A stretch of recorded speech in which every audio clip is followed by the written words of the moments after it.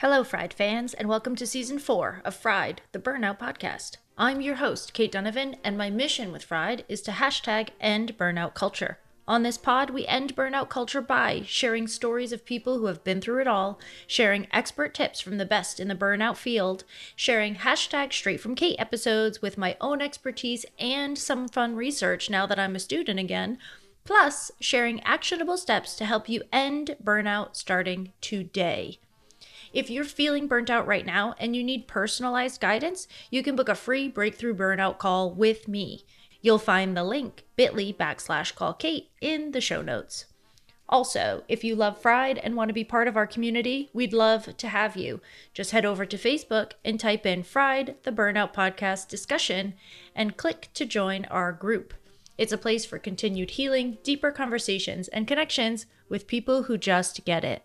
And now, for this week's episode. Hello, Fried fans! Welcome back to another episode of Fried, the Burnout Podcast. Today, I'm talking to fellow burnout expert, fellow burnout author, fellow burnout coach, fellow nature lover, Sally Clark. And Sally, after burning out as a finance lawyer, she ran her own copywriting and translation business while teaching yoga and meditation around the globe. Her mission today is to fight for burnout prevention in organizations and societies and help individuals empower themselves to prevent burnout and live authentically. Sally also surfs, talks and laughs with friends, hikes, I don't know what that means, eats tacos and travels. Australian born, Sally has lived on 4 continents. I'm only up to 3, so Sally's got me beat by 1.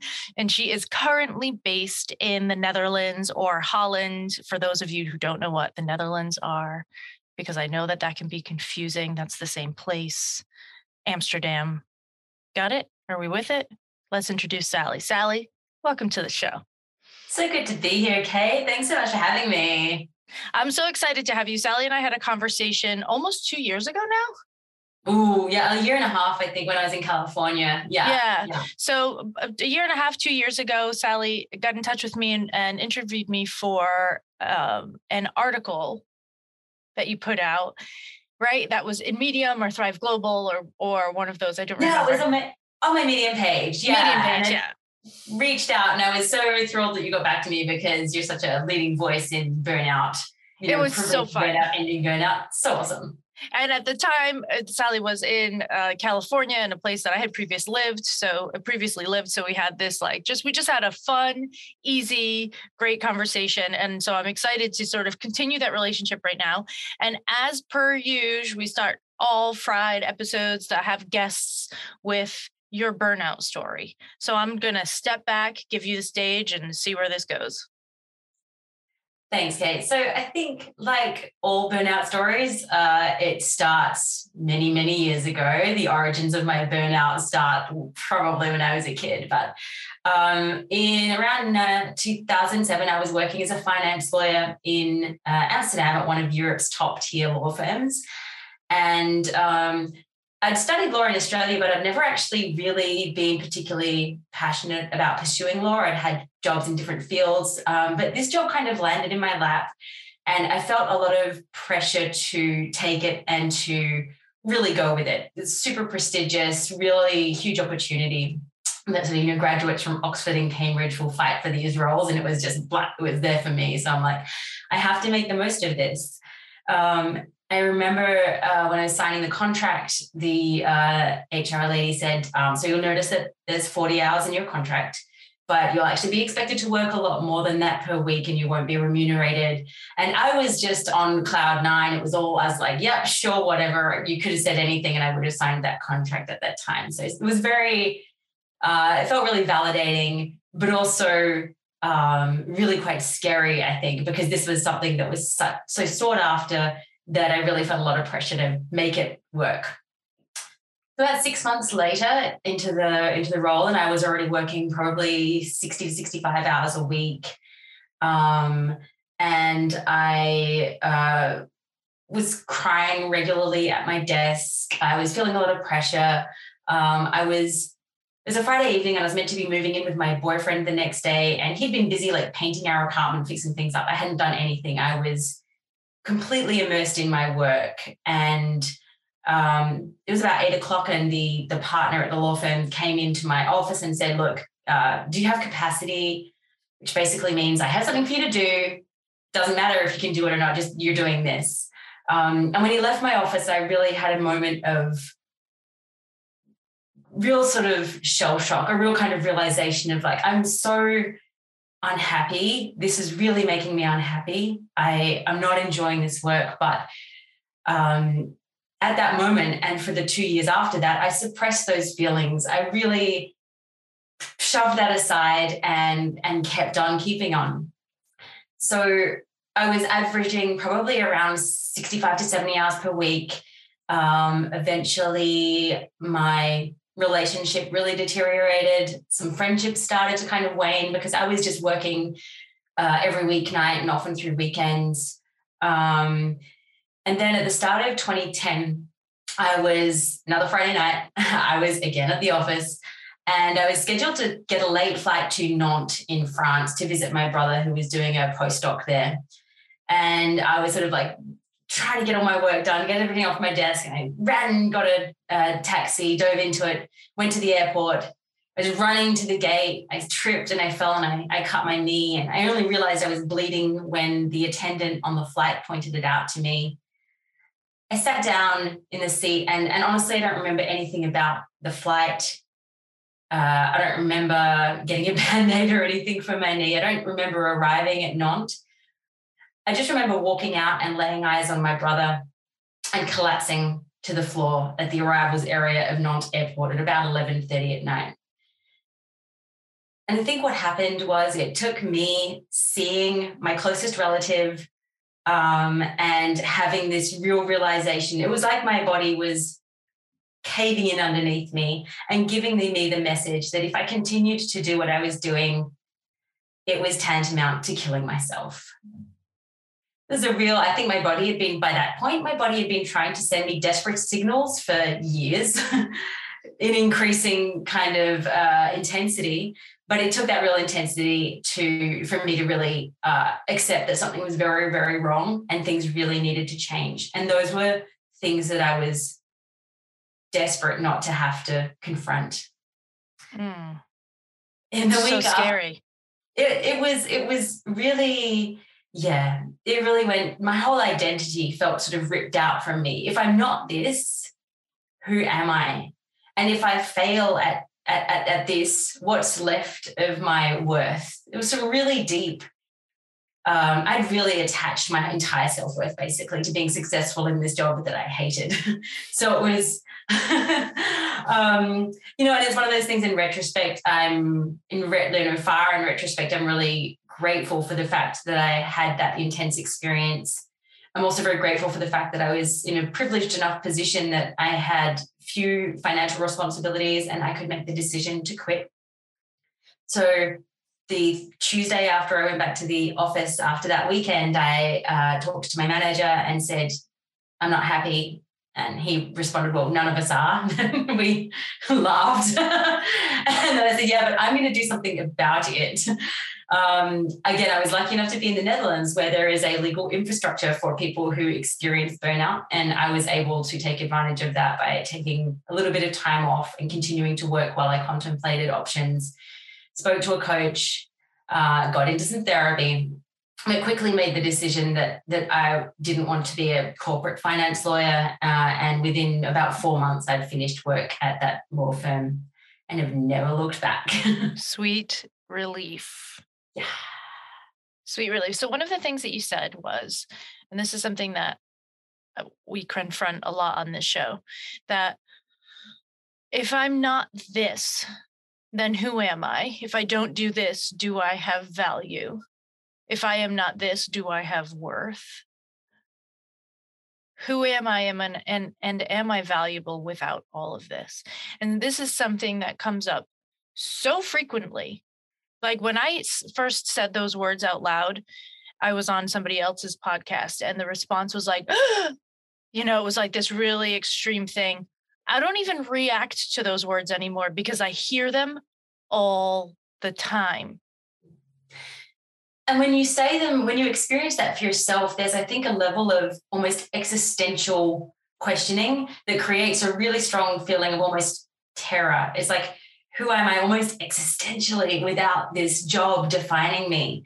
And particularly at that point in burnout where I had a lot of other relationships had deteriorated, and a lot of my hobbies, all these other ways that I had once potentially defined myself or created a sense of worth, they'd all gone. I'd thrown them out the window because all that mattered was being this successful lawyer.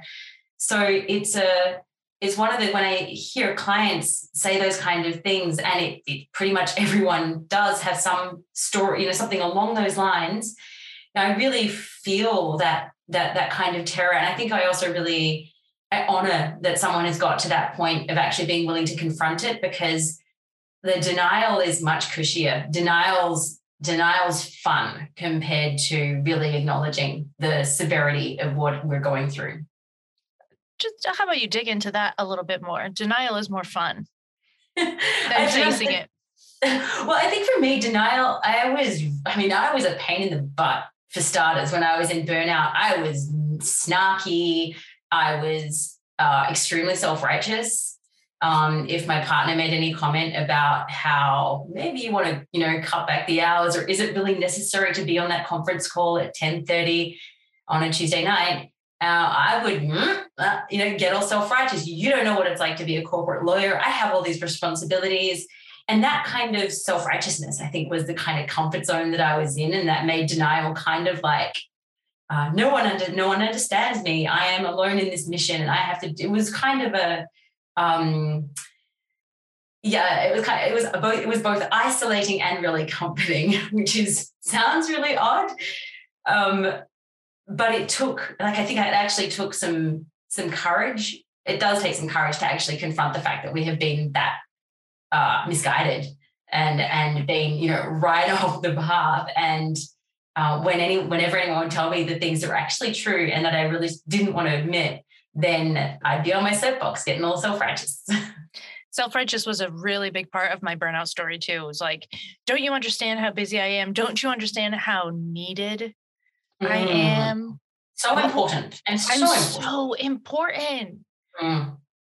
And that need to push through this idea of my own importance was sort of rooted in this worry that I wasn't valuable.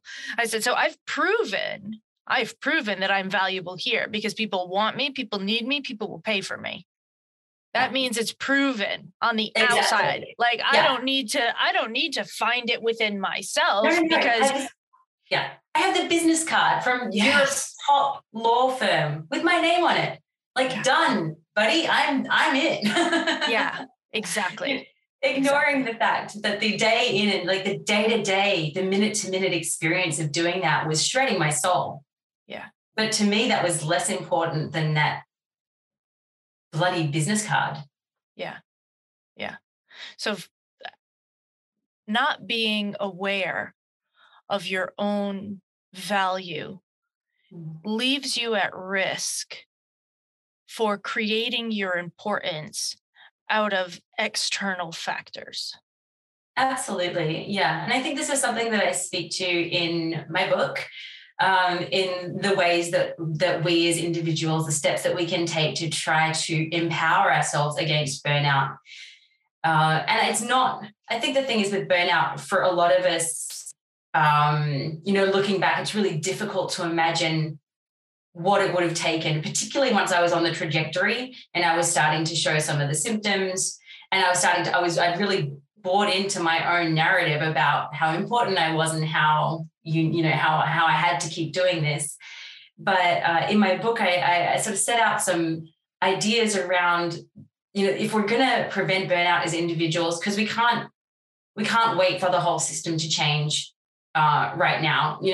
That's going to take decades if we're lucky. What we can do is empower ourselves right now, today. So part of that, and the sort of the first aspect, I think, is what I call self-compassion.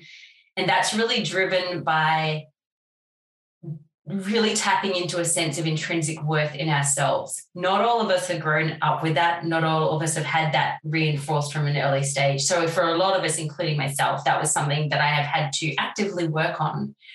And that's happened since I burnt out. It sort of took that low for me to get to a point where I really, or in some ways it felt like I hadn't had no option but to start to look within and find that intrinsic value in myself. Because once we have that, that's when we can actually start to draw boundaries and say no to things and push back, because we, by the very fact of our existence and our breathing and being here, have value.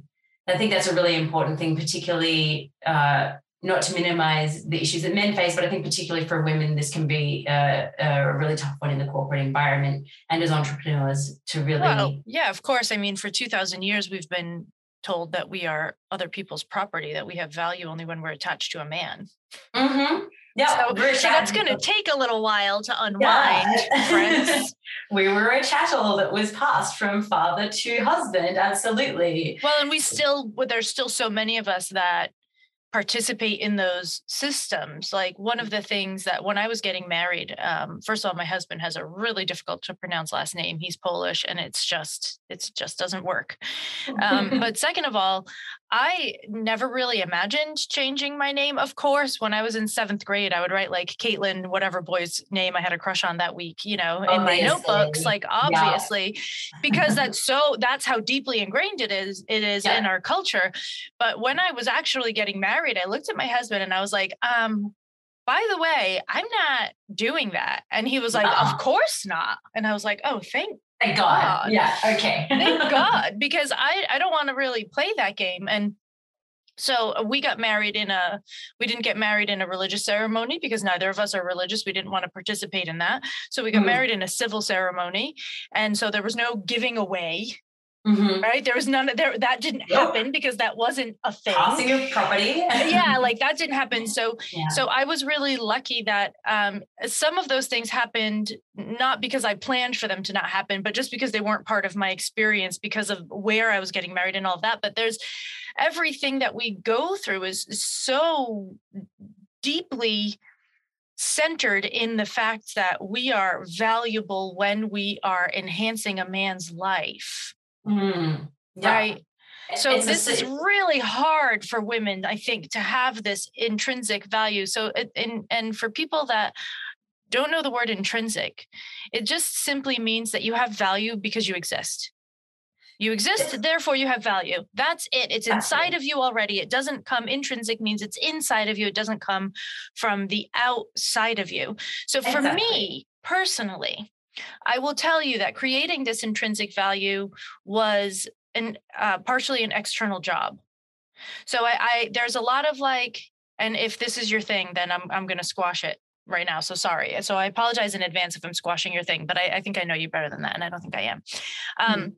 I do not believe in the adage, you must love yourself first for anyone else to love you. No, totally. I don't believe in that adage at all, because I was taught that I had intrinsic value and that I could still mess up and still be loved by a best friend when I really, really fucked something up and was forgiven for it.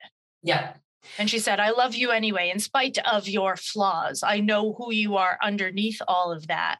And Absolutely. I love you anyway. And that was what started my journey. So now you're saying that you need people to sort of have this self-compassion and to understand they have intrinsic value.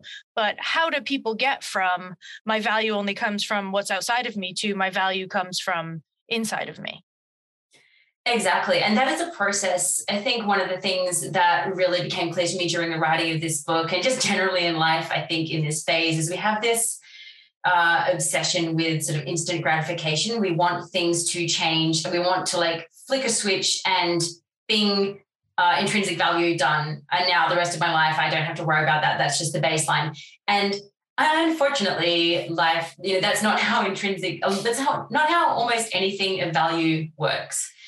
It's a process. It is something that we have to work on actively, that we have to cultivate every day. One thing I will say is after 10 years of doing a lot of work on this is something that becomes more natural with time and easier. But I fully agree that I think it's almost like the difference. We have this idea that when I'm perfect, then I can date and meet someone that I'll love, or when I lose that amount of weight, then I'll feel happy with myself. We make these conditional on A, things in the future, and B, external factors. So by doing exactly what you spoke to, I think using example, like experiencing love from other people and seeing how other people can treat us with kindness and compassion, these are really helpful lessons in how we can start to treat ourselves. And I think, I having worked with a coach and several therapists over the years myself, I feel like that work as well. I mean, it's obvious as a coach, I'm going to promote coaching because I really believe in it because it's what I do. However, from personal experience, working with someone can see, what you could achieve in a decade by yourself, you can achieve in 6 months with the right person. You can fast track some of that stuff. And that doesn't mean perfection in 6 months and that you never have to work on it again, but it can help you thread some insights together in a way that really helps you drop some of that narrative of I'm not worthy, or I have to do X, Y, and Z, or I need to behave in these different ways. And also just becoming more aware of the cultural, the cultural shit that we're fighting against when we do this, that it's not some kind of like perfect, even baseline. It's not equal for everyone. Everyone has their own struggles and their own challenges, their own crap that they're carrying that they have to work through. All of this, I think, can tie into allowing ourselves to really feel, and I'd go so far as to call it a fierce self-compassion. And this is something that Dr. Kristin Neff always also talks about. Yes. Where it's this is not self-compassion where we're just patting ourselves on the head and going, you're don't change your thing, you're perfect. It's not about, I think a lot of people are also sort of afraid of like, if I'm really compassionate with myself, will I ever do anything ever again? Or will I just lie in bed and eat chocolate? I mean, and tempting, but but I think what we're seeing, like what I mean by fierce compassion, is this is not about giving up. This is about treating ourselves with tenderness and kindness and the love that we intrinsically deserve. And it's not something that we nail immediately and everything's fine forever after. What does happen, what research shows, is that when we are self-compassionate, we don't actually become lazy. We don't become so light on ourselves that we never do anything again. We actually become more creative. We become more connected with other people. We tend to become more present and actually experience more joy in our day-to-day because we are doing all of those things. So it's a really important and worthwhile, I think, it's sort of foundation. And like I said, you don't lay it in one day and you're done. It's something that you work on every day. That really can fortify us, I think, and empower us in that fierce way against things like burnout, and for us to be able to identify the chronic stress that causes burnout. Yeah. So one of the actual exercises that I give people to work on increasing their own internal sense of value is a simple / hard one. And it is start noticing your preferences. As simple as that. You don't even have to get your preferences. You don't have to force everybody suddenly to do the things that you want to do all the time. You can still compromise on things, but start noticing what your preference is / would have been in a certain situation. So when your, partner says, hey, I would love to go for Italian tonight, and your initial reaction in your mind is like, ugh, fine. And you don't actually take the time to think about what you would have preferred. You're not giving yourself the freedom to feel like your voice matters. And it doesn't even mean that when you decide what you prefer, you have to say anything about it. You can, but you don't have to. But you do have to know yourself well enough to actually stop and think, oh, he just stopped and said he wanted Italian. Like, he was so clear on that. What do I want? And what you'll find is, in the beginning, you probably don't know. Because you have spent so long not asking yourself about your own wants, needs, desires, and preferences. I always put those together. Wants, needs, desires, preferences to me are one conglomerate of aspects. When you don't ask yourself what they are, and you don't know what they are, You cannot meet them. You can't get them sometimes, even if you only get them some, because none of us gets everything that we want, need, desire, and prefer all the time. That's just not reasonable. We live in communities and there's always going to be some sort of compromise, but you can't get it ever if you don't know what it is.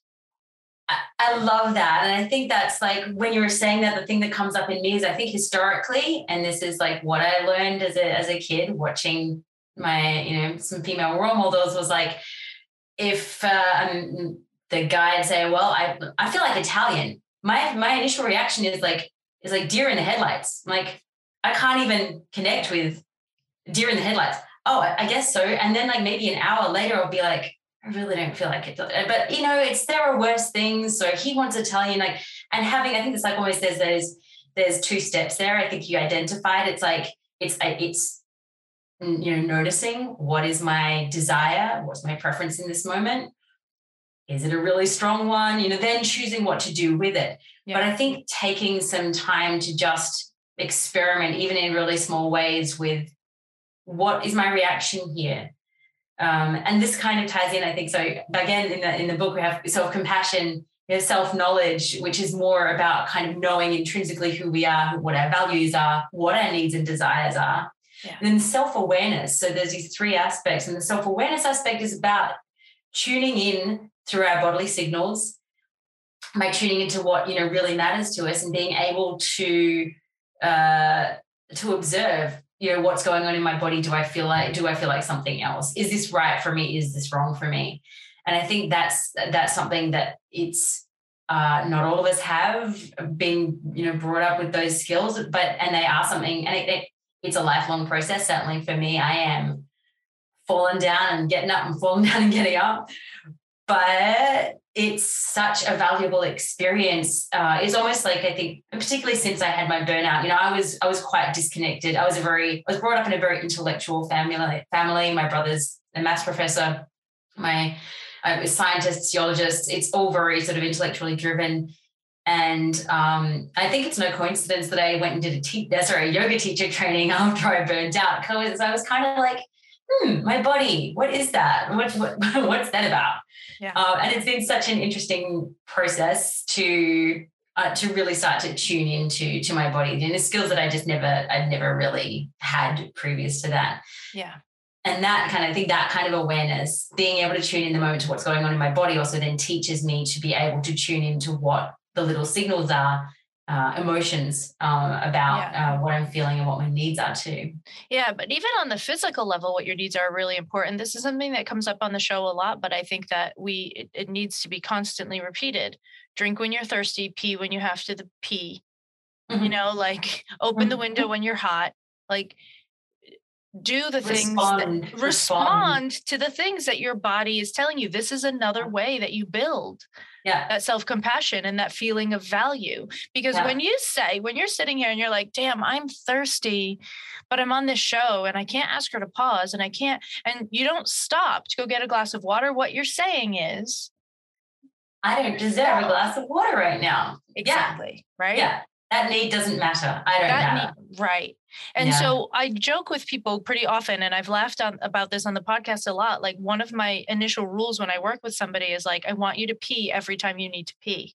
Mm-hmm. And people are like, I do. And I'm like, I promise you don't. I promise you don't. I promise you hold it to write that one last email.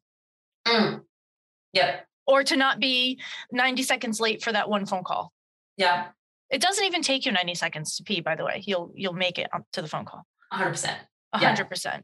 I have had to, and I know in myself, I have had to go to the bathroom 10 minutes before a phone call and been like, I don't have time. Yeah, exactly. And then you're like, if you go, you're still like 9.5 minutes. Exactly. You're good. Exactly. I mean, now maybe 9 minutes, because now it takes, 20 full seconds to wash your hands. Of course, you got to say happy birthday twice. But that, yeah. Right. I think that's something. These are things that and it's, it's something that, having lived in different places as well. So I've lived in Morocco, I lived in the south of Portugal for a while.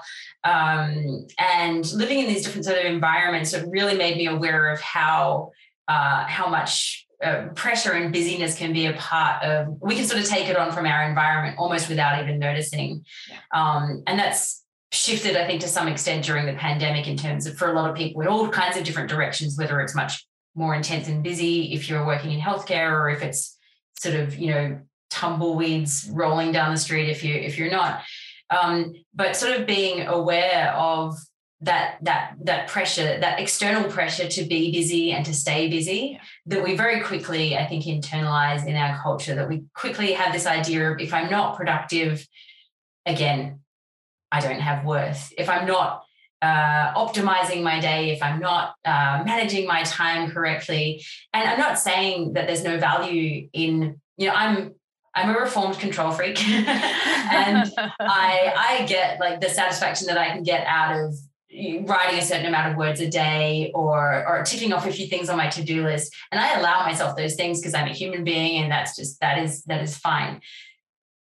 The issue is when it switches from that kind of like meeting that need as a kind of a kindness to myself as a human, to a dogmatic, if I don't do that, then I'm a bad person. Or if I don't do that, then I've failed today and it was a waste of time. You're really getting down on myself in that way. And I think there's a lot of messaging, and this kind of ties into what I write about in the book as well, in terms of causes of burnout, some of the unhealthy work cultures that we are exposed to that really exploit these ideas and make it really easy for us to tend towards burnout, because we're competing against sort of, all these people either within the company or other entrepreneurs if we're working for ourselves. There's all kinds of different ways that these unhealthy work cultures can manifest. But I think it's driven a lot by media, it's driven a lot by social media, and it's something that even the most resilient of us in terms of self-compassion and self-worth can sometimes wobble and sometimes struggle with. Yeah, I get caught up in it. And I don't know what the top 10 Australian cultural values are, but I know that in the top 10 American values, we have two that are really fucked up. And one of them is hard work, and the other one is individualism. Oh, 100%. Yeah. I mean, I think that's, yeah.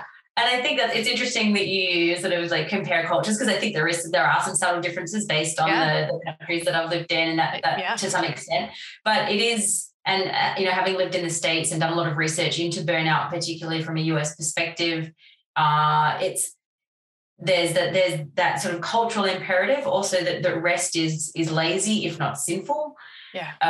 And combined with like sort of very little sort of infrastructure from the government to sort of look after people in terms of whether healthcare, social security, exactly, or even just your notice period. In the Netherlands, the baseline law in the Netherlands is that for a company, they have to give you 3 months notice. Yeah. And you have to give them 1 month's notice. So you have 3 months. Okay, you're fired, but you have 3 months on full pay to sort of get on your feet and start looking for something else. That's not a super long time. And that does go over into some benefits after that. But it's those kind of protections that enable people to feel a little more secure and a little more, safe in their work environment. And those, again, are things that can help mitigate burnout. Yeah, American culture does not have a lot of safety built into it. It is do or die.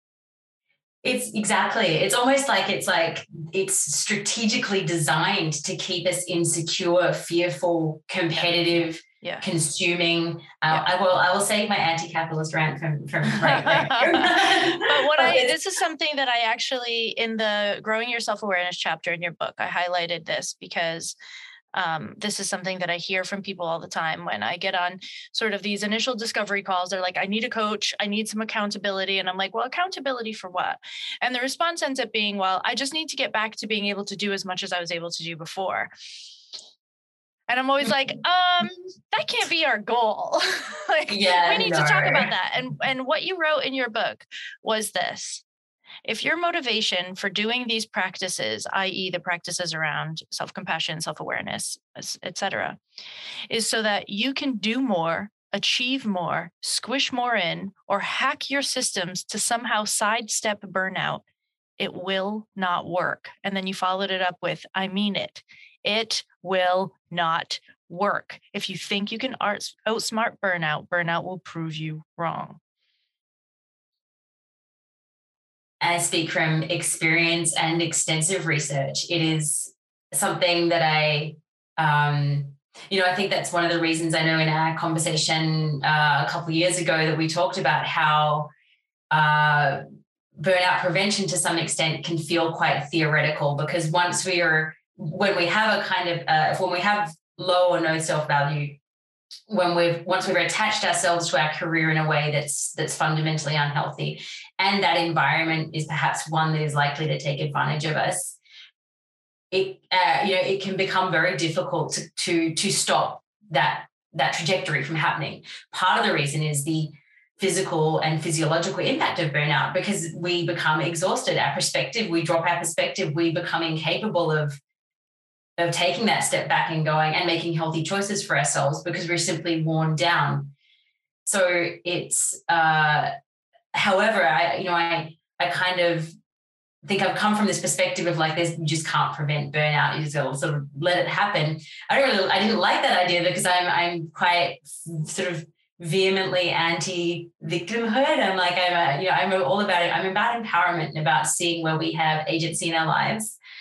So I feel like as much as I can't stop everyone from burning out, but the intention of the book is basically what in 2007, 2008, maybe if I'd read it, there could have been a couple of things that would have stuck out and maybe shifted my perspective just in a couple of key ways that might have helped me make even just slightly different decisions that could have prevented me from going that deep into burnout. And that's certainly what I hope for readers. Would you have read it at that point?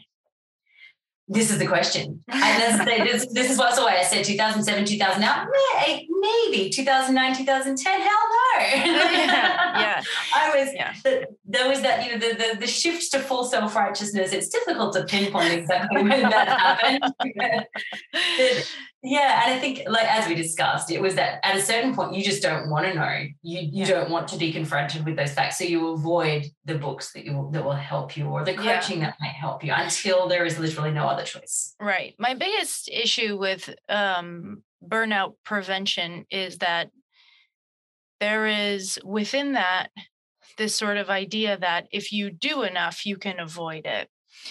And the reason I don't believe that's true, I still think you should live a life as best as you can in order to not burn out. Just like I think you should live a life as best as you can to not get heart disease or cancer. But you might end up getting heart disease or cancer or burnout anyway. To me, burnout is just simply another disease process that has both internal and external factors that we don't always have 100% control over. So while I'm also not a fan of victimhood, sometimes you get heart disease and sometimes you get burnout. Absolutely. No matter how much preventative work you do, like we all know the story of the person that like went vegan, exercised every week, like lived an anti-cancer lifestyle and then died of lung cancer, even though they never smoke. Exactly. Exactly. Absolutely. And I think this is why, I say it repeatedly in the book as well, that burnout is not your fault. Yeah. Burnout is caused by chronic workplace stress, according to the World Health Organization. There are other factors I think at play as well, but burnout is not your fault. And the most important thing I think that people who are in burnout or close to it need to know is to take that layer of shame and guilt off of themselves by expecting that they could have somehow outsmarted burnout. Right. It is that insidious and it's that nasty. And Kate, every single client I work with, like we were talking some really freaking smart people. None of these, it's not a matter of not working hard enough, not looking after themselves. They know all the shit that we're meant to know, and they do it. So you're absolutely right. It's not about, it's not necessarily something that we can always prevent. I think perhaps at best, at least for me, we could prevent it maybe happening again. Yes. Maybe not.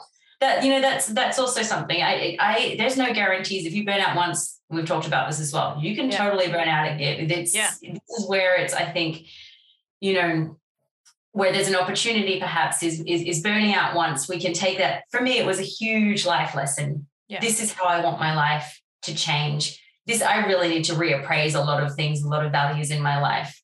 and take steps, active steps. And, I come from, again, like an intellectual background. I'm a lawyer. I'm used to kind of like, and my comfort zone is reading a lot about stuff and then doing nothing. Love reading. I will highlight stuff and then assume that that's the work. Then I'm good now. Yeah, highlighted that whole book. I feel like you just attacked me. Do you feel seen? I do. So this has been, and again, I think partly, the yoga teacher training, totally out of my comfort zone. I hated standing in Lycra in front of a bunch of people and I loved it because it also taught me so much about being vulnerable and being present and actually taking action rather than just hiding behind my computer or my book and my highlighter. So I think that's one of the key things with burnout, whether it's prevention or working towards preventing it happening again, is really seeing that it is active steps. It is, as is self-compassion, self-awareness, and self-knowledge. These are active practices that we do and we have to do every day. Like I said, I think it is something, I still wobble, but if I look at a general trajectory over the last 10 years, I've become much better at being kind to myself and being self-aware, setting and keeping boundaries. It's an ongoing process. And I'm sure in, 20 years, I'll look back and go, oh my God, you knew nothing. That could happen. That could happen. And I do think that doing the preventative work, if you are aware enough to do that before you've burned out, will help you go through burnout easier. Yeah. That I believe in. Just like I believe in, if you take care of your body well, and then suddenly you need a surgery, your body will handle it better because you are better prepared for it. The same way. Almost like the prehab. You've got the prehab sort of facet there. Yes. So exactly the things I think like that I suggest, for example, as one of the practices for self-awareness is to, like patch your energy leaks or make sure that you have a strong community around you. These are things that we can do at any point really in our lives. I mean, maybe not deep in burnout because we're just, but any other, any other point in your life, you can really, nourish those connections that you have with people. You can identify the things that give you joy and meaning and make sure that you do them on a regular basis. That will absolutely, I think, empower you to, your bounce back ability to be stronger and faster for sure. Agreed. And so this book, Protect Your Spark, is more preventative, although there is some information in here that would definitely help you recover. But it says towards the end of the book that there's another book coming that's more about the actual recovery process. And I think what you said was it's coming a few weeks after this episort. So can you tell me about that? Absolutely. Thank you for asking. So Protect Your Spark is about sort of burnout prevention, what we can do to avoid burnout. And Relight Your Spark is about once the deed is done, what are the steps that we can take to sort of build back and move forward. And I think, there's a lot of talk, particularly recently, about post-traumatic growth and the correlation between that PTG and burnout, that we can actually see post-burnout growth. I really see that a lot with clients, particularly people that I've worked with or have worked with some years ago, and I see where they are now. And in my own experience as well, it's one of those things that I'm hideous experience at the time, but certainly has given rise to a lot of growth for which I'm really grateful. So Relight Your Spark looks at the kind of 4 key steps to take sort of initially once you're in that you've not acknowledged where you are. It also speaks to some of the shame and the guilt and the kind of the layers that we can put on top of burnout that can make it more difficult to deal with. So really working through those initial steps to get us back to a place where we can start to grow again. Post-burnout growth. Yeah. I like that.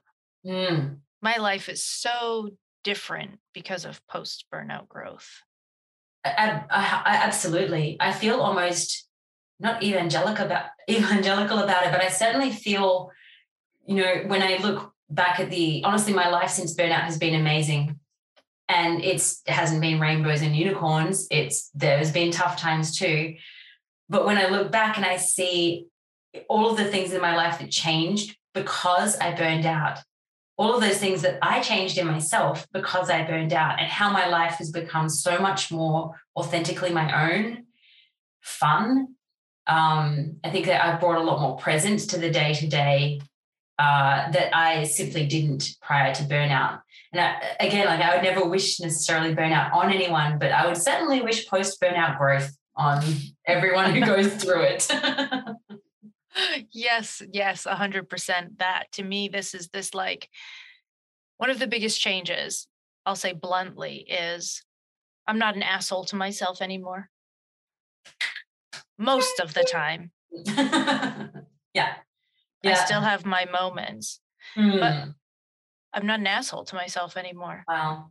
Even when I sort of fall off, like I for the first time in years, I had a couple of months ago, a moment where I was like, oh shit, I'm going into burnout again. Holy shit. And when it happened, that was my reaction. Oh, wow, look at that. Yeah. And then I was like, oh, how interesting. Yeah. The alarm bells went off. You recognized it because you'd identified what happened. I recognized it, but then I wasn't an asshole to myself about it. Yes. Well done. I was just like, oh, that is really interesting that you did that. Wow. There's an exercise that I do with clients a lot that's about, looking at yourself as if you're your own best friend. And we can do it sometimes as a guided meditation or as a written exercise. And I've had clients who, when we start doing this, either will weep because they're just not used to looking at themselves through that kindness lens with that compassionate gaze. And for others who will simply say, I can't do this. I don't know how to do this. This is just not in my comfort zone at all, because that critical negative narrative is so hardwired and so online.